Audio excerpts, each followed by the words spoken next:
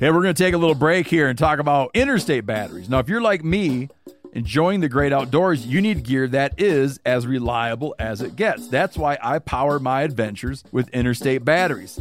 I use Interstate batteries in my boats. I use Interstate batteries in my camper. Great for your truck, too. From Alaska to Montana, they're outrageously dependable. Battery is essential. With over 150,000 dealer locations, finding one is easy. For all your vehicles, land or sea, choose Interstate. Head to interstatebatteries.com and find your power today. I'm sure a lot of you guys remember the old ceremonial hunting tradition of eating the heart out of the first animal you kill. Meat from those organs are among the most nutrient-rich foods on the planet. You can get those same benefits your ancestors craved via convenient daily capsules from Heart and Soil. Find out more at heartandsoil.co. And remember, use code MeatEater for 10% off your purchase. You ever get that feeling the walls closing in, the concrete jungle suffocating you? You crave some wide open spaces, the chance to connect with nature, maybe in a spot all your own. Well, head over to land.com. They've got ranches, forests, mountains, streams, you name it. Search by acreage. You can search by location. You can search by the kind of hunting and fishing you're dreaming of. Land.com. It is where the adventure begins. Welcome to the Wired to Hunt Foundation's podcast, your guide to the fundamentals of better deer hunting. And now, your host, Tony Peterson. Hey everybody, welcome to the Wired to Hunt Foundation's podcast, which is brought to you by First Light. I'm your host, Tony Peterson, and this episode is all about keeping your presence to an absolute minimum while trying to kill a buzzer beater deer.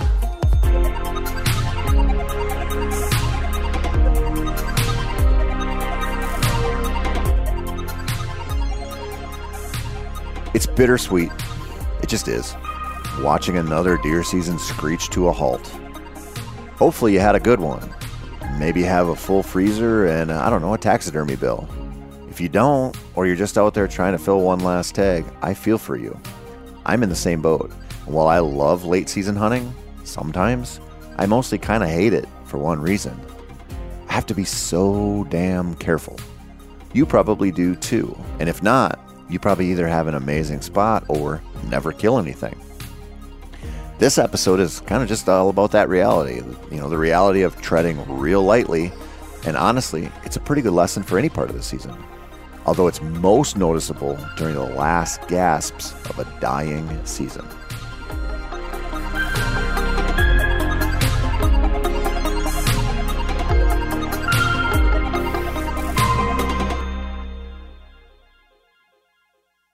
Many of you fine folks are probably a little bit too young to be married yet, so you probably think life is going to be pretty sweet for a long time, and that, you'll be the master of your domain.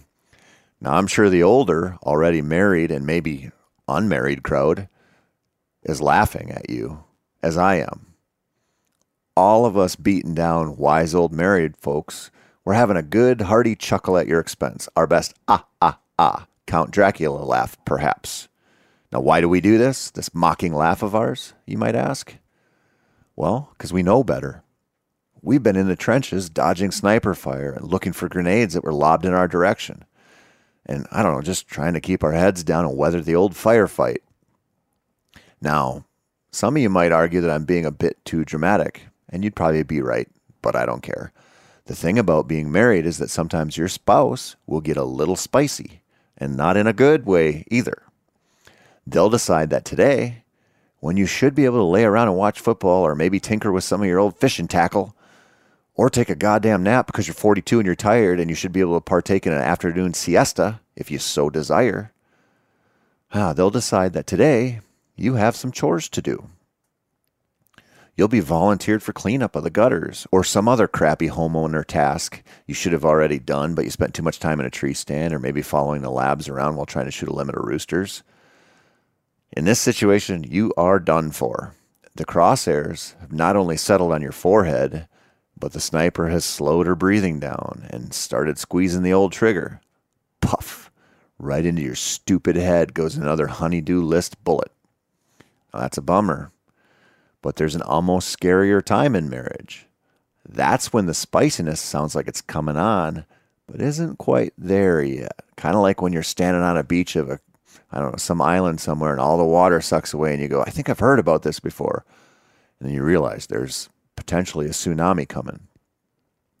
It's that time where one wrong move and suddenly you're getting the ladder out of the garage to go scoop leaf slop out of the gutters.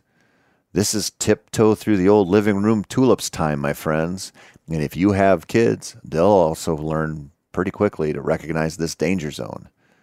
The key here is, discretion, subtlety, subterfuge, submarines, if you can find one to take you on an underwater escape. You have to choose every move wisely. You have to look busy and look productive without actually being either. You get bonus points, and often overlooked, if that business involves putting your little allies to pretend work too. Everyone must be careful not to tip their hand. It's not a dance as old as time, but I'll bet we've been doing some version of it ever since we left one too many clubs out in the corner of our cave and our hairy but lovely Neanderthal wives grunted and grunted at us until we organized them in the corner. Do you know what this has to do with late season deer hunting? A lot. Take the moment when your lovely spouse is at peak spiciness. I mean, like ghost pepper level spiciness. It's too late for you. You have to accept your fate and get to work. That's like ignoring how crunchy the snow is, or that the wind is blowing right into the main bedding area and walking in to hang and hunt without thinking for 1 second about how much noise you'll make, or how visible you are, or how you keep clanking every piece of metal you can on different pieces of metal until it sounds like a high school shop class out there in the woods. Instead of going bull in the china shop here, you should consider it red zone time. How are you going to sneak in and seal the deal when you know the deer are prone to peak spiciness at any hint that some camo-clad asshole is out there trying to kill them? Subtlety, sneakiness, ninja moves. You have to keep your presence to an absolute minimum when you're dealing with late-season deer. How do you do that? For starters, I actually think the late season might be the best time to run trail cameras aside from the early season. If you want to know who is walking by without having to be there to see them, this is kind of your moment. I'd also say, don't be afraid to hide your cameras this time of year. I hunt some places where deer never, ever, ever, ever look at cameras, and other places where they not only almost always look at them, but often obviously spook from them. To keep your felt presence even lower, cell cameras are a pretty sweet option for this time of year. Now, you can hide your cameras by blending them in with some sticks or maybe a few pine boughs or red oak limbs, or you can hang them high and point them down. That's my go-to strategy. But I also think this keeps some of the deer from getting photographed. Keep this in mind if you go this route, because it's likely that your cameras are missing some deer, especially if you're mounting them high. Now, the next step in this whole subtle late-season hunter thing is to accept that you can only control your pressure. Maybe you have a spot to yourself. Then great. Things are going to be pretty easy for you. If you hunt public land or permission-based ground that you have to share, then you're going to have to forget what the other people might be doing and focus on your own hunting. Now, this is tough, but it is what it is. Now, it does require surgical timing for your hunts and an eye toward resting spots. I know this is really tough because for most of us, we just have to hunt when we can. I also know that I've bitched a lot about the advice of resting spots because it mostly comes from people who have primo ground and kind of a special hunting situation. I mean, how often have you watched some unfortunate 170-incher walk into a food plot on the Outdoor Channel after the host said, or whispered into the camera, that they haven't hunted this plot all season? You don't have that, but you also have the chance to be a better hunter for it. Those folks won't get any better despite having a wall full of booners. So, I don't know, take some solace in that, I guess. Anyway, as much as I hate to be a hypocrite, the idea of resting spots and only hunting them when the conditions line up is something I hate for every part of the season, but the last couple of weeks, that's when I stop hating it. Now, I've said this a lot because I've seen it in action my whole life, but whitetails now, in most places, are as intolerant of our mistakes as they'll be at any point. Now, I know we say stuff like that all the time, especially when it comes to mature bucks, but I don't actually believe that mature bucks are that special compared to the rest of the deer right now. I don't think that mature bucks are nearly as cagey as we like to say, and I don't think they behave like a different species, which is something I've heard from a lot of outdoor communicators. This often comes from people who have a knack and the opportunity to keep bucks dumb all through their lives until they choose to kill them. But who wants to say I hacked nature and made what could be a crafty animal into the equivalent of a lobotomized moron type of deer so I can kill it easily and show the world how skilled I am? In a way, those high fence without the fence deer prove my point. If you leave them alone, they'll get easier to kill. This goes for 5 years of their life and 5 days in the late season. Now, even those bucks, that aren't on primo ground, I just think they're mostly rare, and they live a selfish life where they look out for numero uno. So we tend to think of them as cagier than everyone else, but that's a mind trick we play on ourselves instead of factoring in their general rarity. I think those deer have mostly witnessed how the general hunting public tends to hunt them, and they've altered their lives to avoid our patterns. I think it's a pretty simple example of prey animal, just reacting over and over to a specific type of predatory behavior until beneficial habits become ensconced in their being. And then I think when you take that in a deer that's of a caliber that there might only be 1 or 2 in a section or 1 or 2 on the property, and it can seem like they are pretty special at avoiding us. I also think that when it comes to all deer in the herd, they just tend to be less tolerant of our presence the later it goes into the season. But this is an ebb and flow thing, which can work to your advantage. If you can leave them alone for a few days or a week in a specific spot, they're more likely to give you a chance than if you hunt them every day. Because the more they hear, see, and smell us, the more they react. The less they hear, see, and smell us, the less they react. So your job is to keep the times when they see, hear, or smell you to a minimum. But here's the thing. These rules don't apply to just mature bucks. I'll give you a real-world example. I have permission to hunt late-season does on a farm by my house that is a sad example of urban sprawl. What was 430 acres a few years ago is now just over 100. The rest of the land is full of McMansions that will cost you $750K just for a big house on a tiny lot. This property still holds deer, the remaining part of the property anyway, but the landowner and his family and his buddies are big-time shotgun hunters.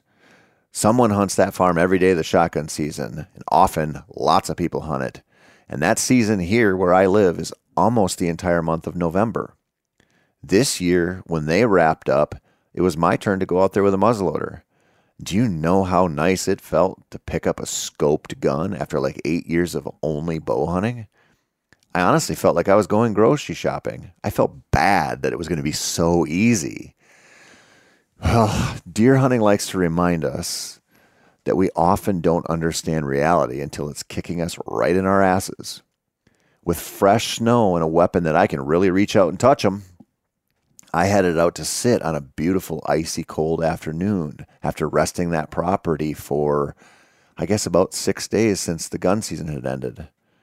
That night I mostly watched turkeys, which will be real trouble this spring, but were not the reason I was out there. Now I also saw a few deer, but nothing anywhere near the best cover.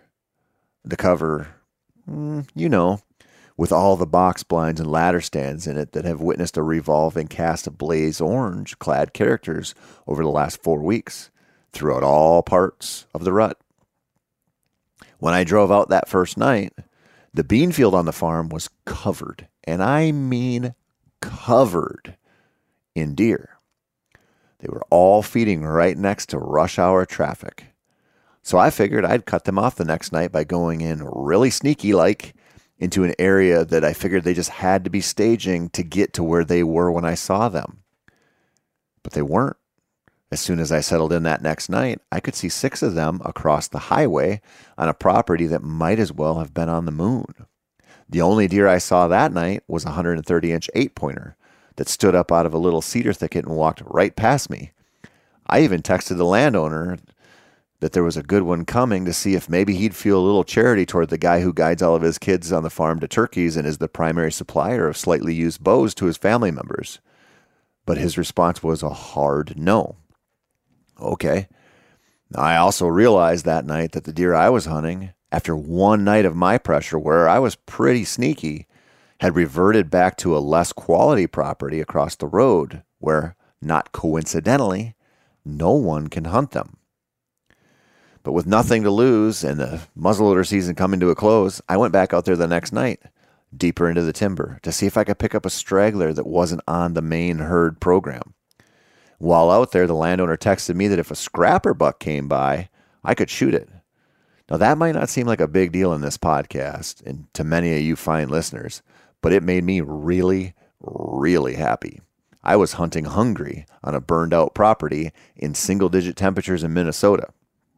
And what made me even way happier was that the only deer that came out that night to wind his way through the cattails was a 3-pointer that might break 20 inches if I give him a bonus half a foot or so.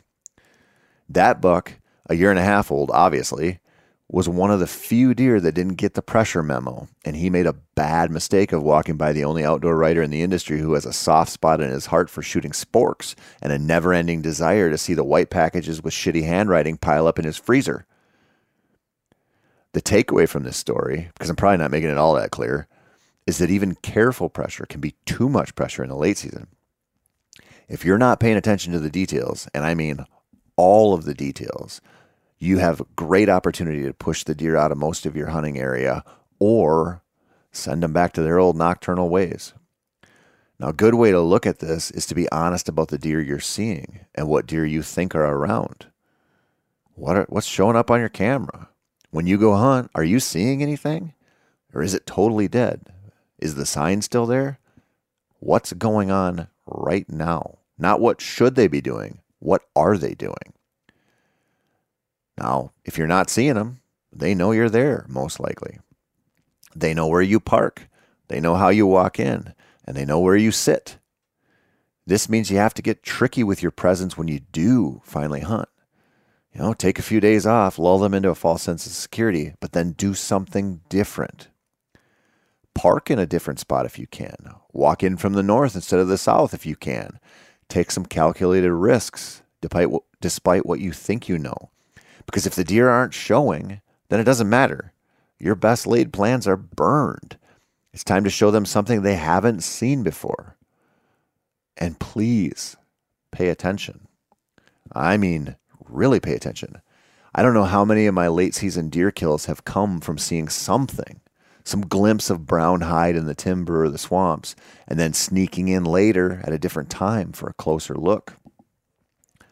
Now, of course, this is also the time when a lot of us should just be hunting deer. I recently recorded a Wired to Hunt episode with Alex Gilstrom, and this came up.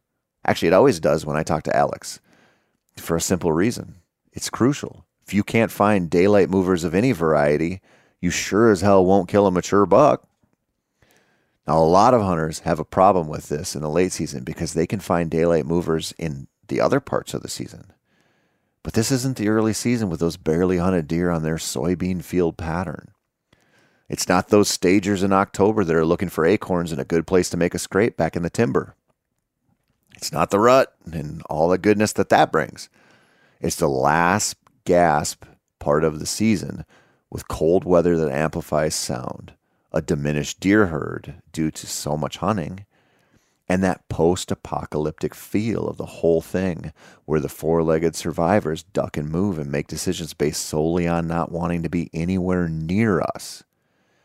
The most basic tenet of finding success right now, whether that is measured in a mature doe for the freezer, an unlucky spork who thinks he's got the whole place to himself, or a 173-inch buck with double drop tines, is to not let them know you're in the woods with them. Now, this is a good move all season, but an absolute necessity now. Without that veil of secrecy, you're going to have a hell of a time with those buzzer beater deer. So keep hunting, but tread lightly, my friends. There's still time, but it's dwindling away right now. And be sure to tune in next week, because I'm going to do kind of a seasonal recap and talk about how to analyze your past season and what to do if you're like me and you feel like it was kind of a clunker type of hot garbage season. That's it for this week. I'm Tony Peterson. This has been the Wired to Hunt Foundation's podcast. As always, thank you so much for listening. And if you want more whitetail wisdom, check out themeateater.com/wired and visit our Wired to Hunt YouTube feed to watch how-to videos until you're sick to death of seeing Mark and I spouting off about how to kill the big ones.